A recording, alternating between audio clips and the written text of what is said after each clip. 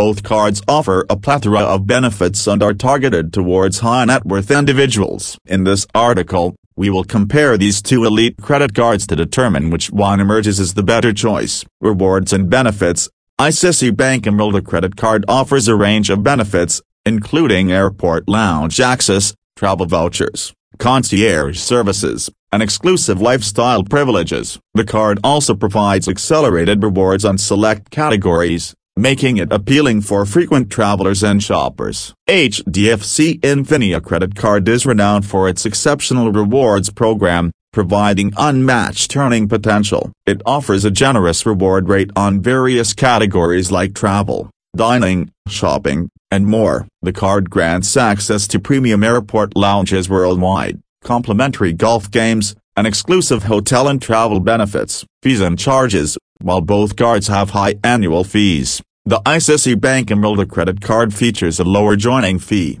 making it more accessible for individuals who do not wish to make a substantial upfront investment. HDFC Infinia credit card, on the other hand, commands a higher joining fee, but it compensates with its extensive benefits and rewards program.